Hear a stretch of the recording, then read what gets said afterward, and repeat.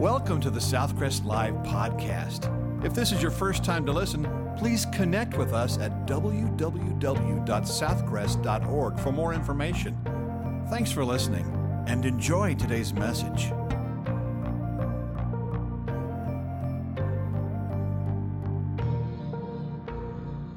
Good morning. Good morning. How's everybody doing? Doing okay?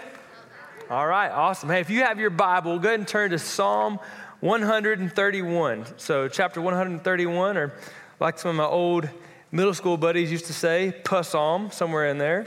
Psalm 131, and we'll be there in just a few moments. I hope you all have enjoyed worship, and I'm ready to dig into God's Word. And whether you come here all the time or you're not sure what's going on, man, we're glad you're here, and we believe that God has something for you this morning. Psalm 131. I'm going to pray for us, and then we'll get started. God, thank you again just for the opportunity to be with your people and to worship, Lord. And I pray that believers would be encouraged this morning, God. And I pray that for people that don't know you or maybe have kind of wandered off, that they would feel like they can come home this morning, Lord, whether that's to begin a relationship with you because of what you've done through the cross and the empty grave, or whether that's just to come back and kind of refocus on their relationship with you, God. I pray that would happen, and that you would speak to us, Lord, through your word. And if you would, with your head bowed and your eyes still closed, just take a moment to ask God to speak to you. Maybe ask him to kind of take away some of the distractions that could be swirling around in your mind this morning, that you could just focus on him. God, we love you. We're grateful for your word, and just trust that you'll speak to us. So in your name we pray. Amen. For some people, it is binging on a Netflix series. For some people, it's eating an entire box of hot Krispy Kreme donuts. For some people, it's going on a run. For some people, it's cleaning ferociously. For some people, maybe it's going to the gym. Maybe it's getting in the car and driving around and listening to some music. For some people, this is kind of me, but I feel like this is coming to an end now that we have kids. For some people, maybe it's like going out and doing yard work. Everybody has their coping mechanism, right? Right? We all have our things that we kind of lean on to cope with difficult situations. Some of the coping mechanisms are a little bit more helpful and healthy, and others are more destructive and depressing, right? We all have our coping mechanisms that we use in life. Now here at Southcrest, I say this a lot in the venue, and since the venue crowd's in here, we're going to kind of take over this morning. No, I'm kidding. But we always say that we really do believe that life is better when we're together. And so what I want to do this morning to kind of get things going is right where you're at. If you need to move to get close to someone else, that's fine. But what I want you to do is I want you to discuss with whoever's around you, what are some of your coping habits? So I'm not asking you to share your deepest, darkest secret, right? But maybe just to share, hey, you can laugh a little bit. Hey, here's some of the ways that I cope with difficulty in my life sometimes. Again, it could be a plethora of things. Have a little fun with it. I'll give you a minute or two to discuss. Go ahead and do that right now. Don't be shy.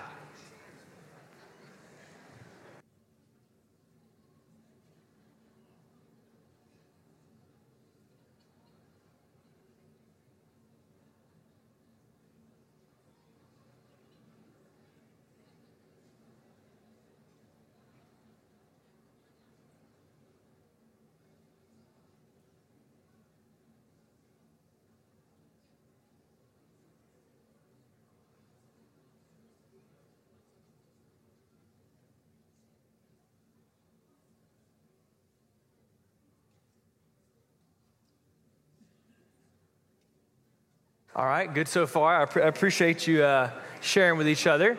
So let me ask you now. Keep in mind, I work with young folks, students a lot, and so I'm used to banter. So I want you. You can respond here. When we're coping with something, when we're trying to cope, what is it that we're trying to accomplish? What are we trying to do?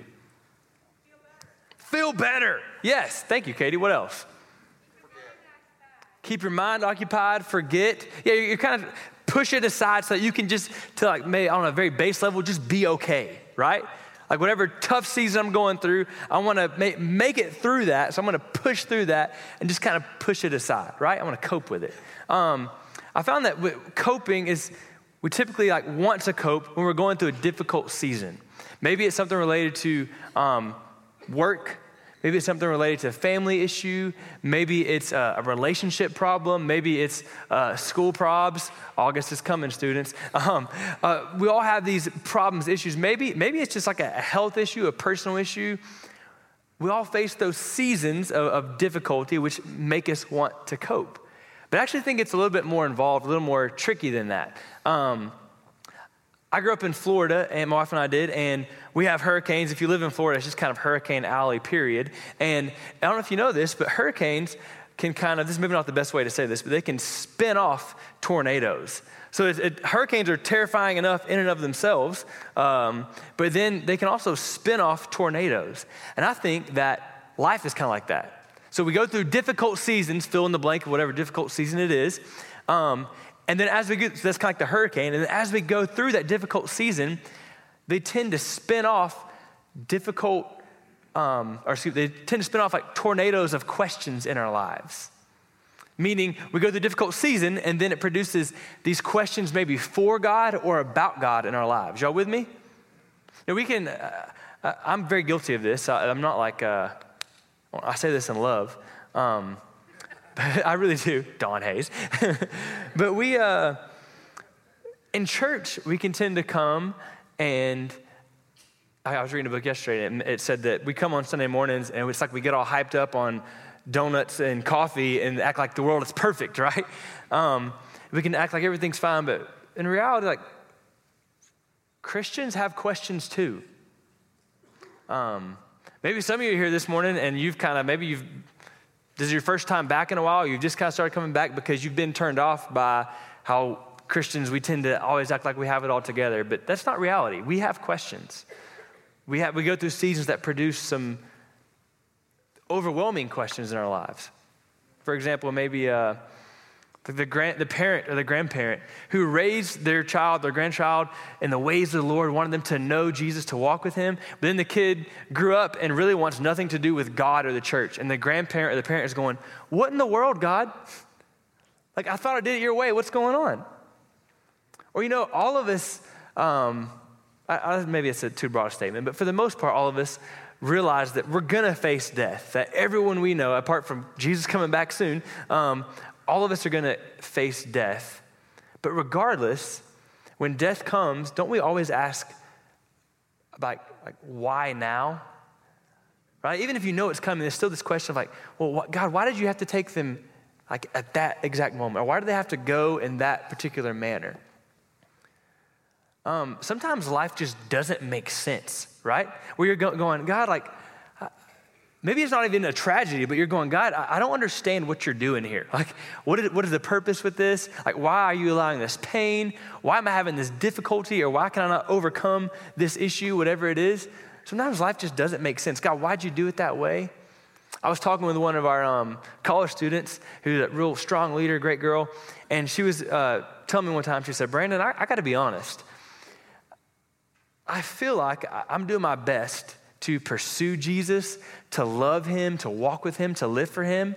And she said, to be honest with you, I feel like when I look at my life, it's just kind of lame.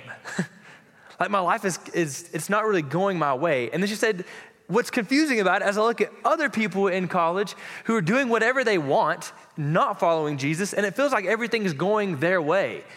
She said, I feel like I have some questions for God. And I would say that's not just a college problem. All of us have probably had that question at one point or another, right? Maybe it's a question of insecurity, of God, why am I still dealing with this? Or God, why am I this way? Why'd you make me this way? Maybe it's a question of, God, we know you're calling us to do something, but we don't have a clue how you're going to do it, right? Like, here's where we are. Here's A, here's B.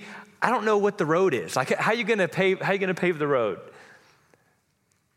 Maybe it's a future question of, God, like, I thought you had this out here for me, or this is where you were leading me, and I feel like you've pulled the rug out from underneath me. Like, I don't know where we're going.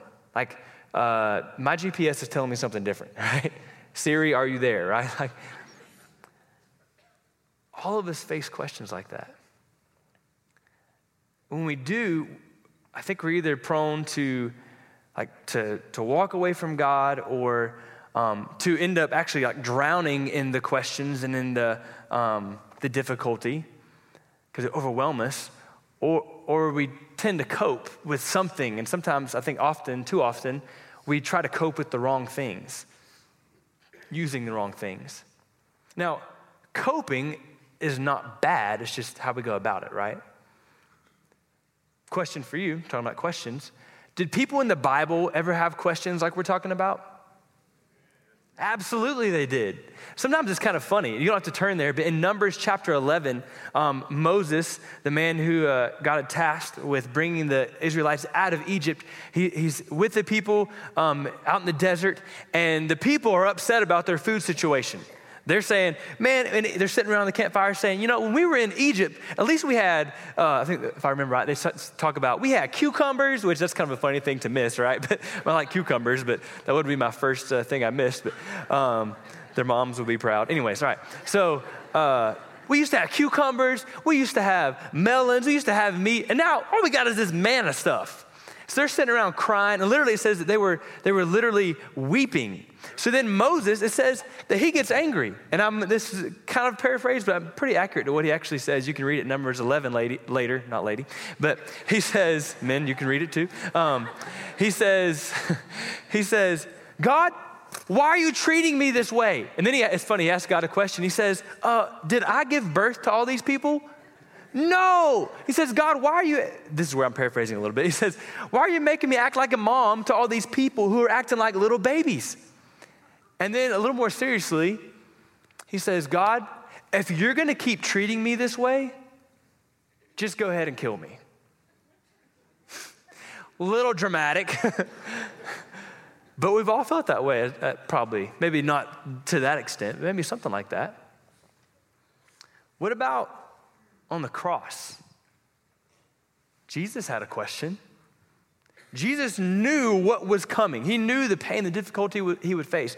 But in the midst of that trial, this is putting it way too lightly, but in the midst of that difficult season, he had a question. Do you remember what he cried out from the cross?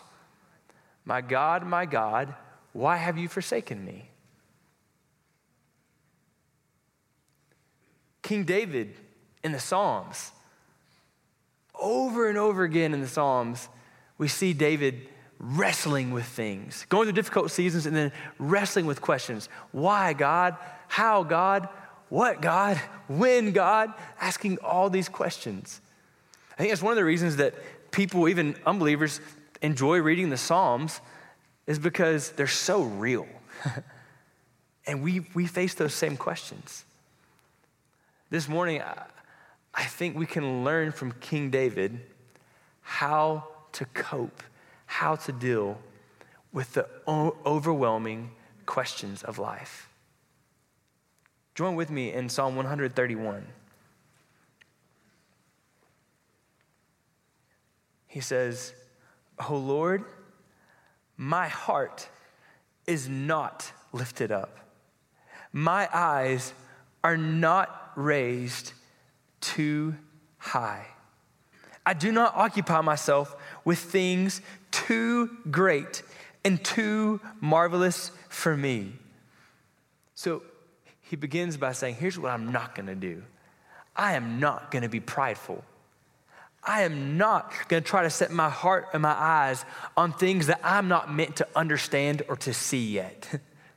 See, you could say in a similar way, when you're prideful in your relationship with God and think you can understand everything, you begin to order and kind of boss God around. God, tell me what you're doing here. What's going on here? How prideful is that? To say, God, if you could just step down and show me what you're doing here, that's prideful. He says, I'm not gonna raise my heart, I'm not gonna raise my eyes on things too high for me that I'm not gonna be able to understand yet.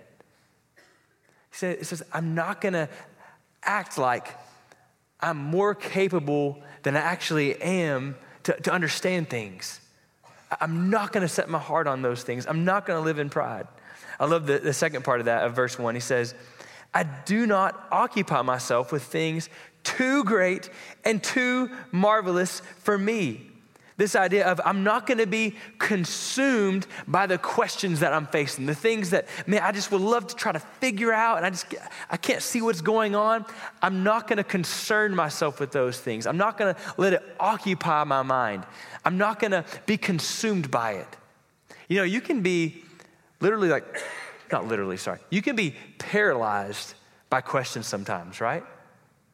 And when life doesn't make sense, you're going through hard times, it can almost make you stop in your tracks. David says, I'm not going to occupy myself with those things. I'm not going to be consumed by it. Things that are too great and too marvelous for me. What this is David recognizing who God is and who he is. How much bigger and greater and grander God is and how small and finite he is. Let me pause for a moment. This, I think, is really important. What I'm not telling you to do, and what the psalm is certainly not telling you to do, it's not telling us to just turn off our brains when you're a Christian. It's not saying, well, any questions you have, don't think about it, don't worry about it, just trust and move on. No, that's not what it's saying.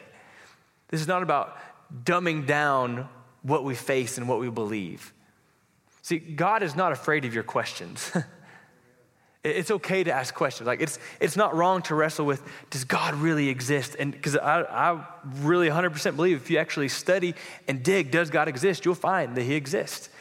It's not wrong to struggle with, man, can I trust God's word? When students come to me or anybody and they're struggling with that doesn't scare me because I believe you can study and find that God's word is reliable. Absolutely it is. It's not wrong to ask the question, how can God be good if evil exists? God is not afraid of that question. So this is not about not asking questions. It's more so about recognizing who I am, who God is and who I am, and realize I'm not going to be able to understand everything. So he says, I'm not going to be prideful. I'm not going to be consumed and wrapped up in all these questions and trying to figure life out. I'm not going to act as if I can have everything figured out and have life by the tail. Yep, I have everything figured out. My life is perfect. I have this whole perfect system of how God works and how life works. No. I'm not going to occupy myself with things too great for me because I know I'm not going to be able to understand it all. So what does David do? I love this. Verse 2. But I have calmed and quieted my soul like a weaned child with its mother. Like a weaned child is my soul within me. O Israel, hope in the Lord from this time forth and forevermore. Man, I love what he says in verse 2. I have calmed and quieted my soul. You can almost see him intentionally kind of pushing down the questions, not denying them, not ignoring that he has some questions for God and about life, but saying, I'm not going to let them consume me. I'm not going to let these questions of how, when, where, what, who, I'm not going to let these questions paralyze me. I'm going to push them down. And what am I going to do? I'm going to calm and quiet my soul before the Lord. What does that mean? It means to preach to yourself and to remember who you are and whose you are. I'm not going to let the world cave in on me. No, I'm going to stand firm, remembering who I am. I'm going to calm and quiet my soul. How do you do that? I think you do it by like what you're doing this morning, coming and worshiping and being encouraged from each other, by singing gospel truths, by studying God's word, and remembering who you are and whose you are. It says, not going to let these things consume me. I'm going to calm and quiet my soul. Now, I think the key to this passage, this really brief, short passage, I think the key to it, to understanding it, is in the metaphor that is used. The little illustration he has in here. He says, I'm like a weaned child with its mother. Like a weaned child is my soul within me. So being a new dad, starting to figure out what a little bit of this stuff means. Maybe not all of it. And so an unweaned child wants to be with mom for some food, right? And maybe for other reasons, but maybe primarily food. A weaned child is a child that has grown accustomed to food other than its mother's milk. So it wants to be with mom, not just because it may get some food, but also why? love. It just wants to be with mom. It just enjoys the parent's presence, right? It loves and trusts its mom. I think that's the key to kind of the nugget to this passage. How can we cope with life's overwhelming questions? How can we deal with and face life's overwhelming questions? By throwing ourselves into the loving arms of God and resting in his presence. Not just to get something from him, I need an answer, but just to be with him because his presence is enough. My good friend and mentor, Dr. Kent Edwards, he says this is not about performance. This is not about doing something. This is about posture. A posture of the mind and heart that says, I think this is key, God, I do not understand you, but I trust you. I trust you. Now, for these last few minutes, I'm going to have a little helper. I believe, yep. I realize this is kind of cheating, but I'm going to have a little helper if y'all don't mind. This is Carolina Tate. Last time she ate the Last time she ate the microphone. Thanks, Boo. All right. This is Carolina Tate. She is 5 months old. Her brother is in the nursery right now, not because I love her more, but just because I needed to use her. So I've been accused of that already at the 8 o'clock service. So let me say this before I start this story, what I'm about to tell you. A couple things. First of all, man, family's doing great. Both our kiddos, a little over 5 months old, super healthy, happy, drooling, starting to teeth maybe. Lots of bubbles up here. Mom's doing great, so let me say that. And let me also say that what I'm about to share with you, I realize a lot of people face way more difficult things. And so this is not a woe is me. This is just to kind of teach you or share with you what God taught me and how he taught me something. So when our kiddos were born, super exciting, right? We were so pumped. Such an incredible moment. But pretty quickly, we had some complications. Again, looking back, maybe not the end of the world, but at the time, it seemed pretty serious. So our boy Haddon, he had a little trouble breathing at first, and so he had to go to the NICU for a few days. I was told, the nurses told me he just had wimpy white boy syndrome, which I do not appreciate, but not cool.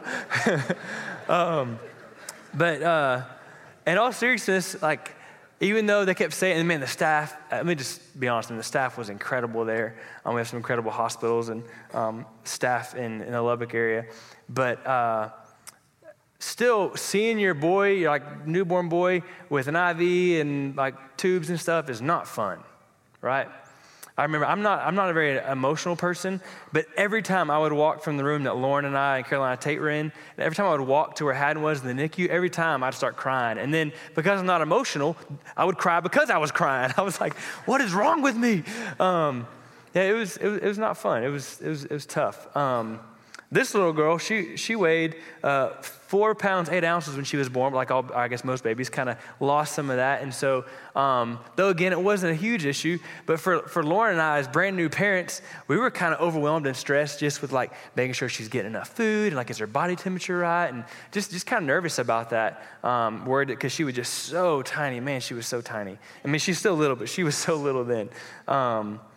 And then probably the biggest thing, and I think Pastor David had actually asked y'all to pray one Sunday morning because I was kind of at my wit's end. But the biggest thing was Lauren. Lauren, my wife Lauren, is incredibly healthy and almost never sick.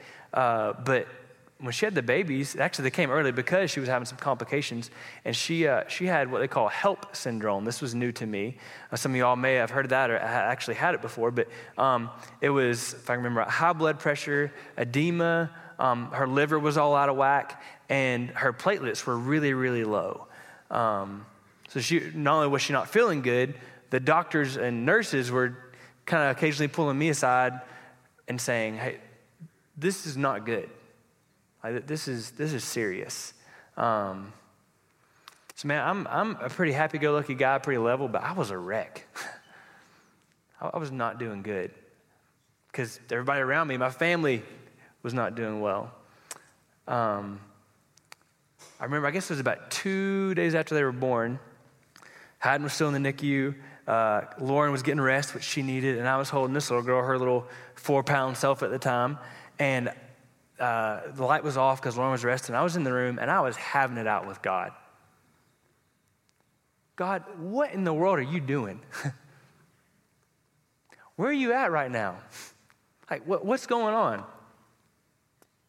And I felt like ever so gently and lovingly, God directed my eyes down towards her as she was kind of leaning into me like she is now and said, I need you to be like her. And what is that? Just to trust me. I don't expect you to understand all this. She doesn't understand all this. You wouldn't expect her to understand all this. I don't expect you to understand it all, but I need you to lean in and trust me. Man, that was the game changer for me.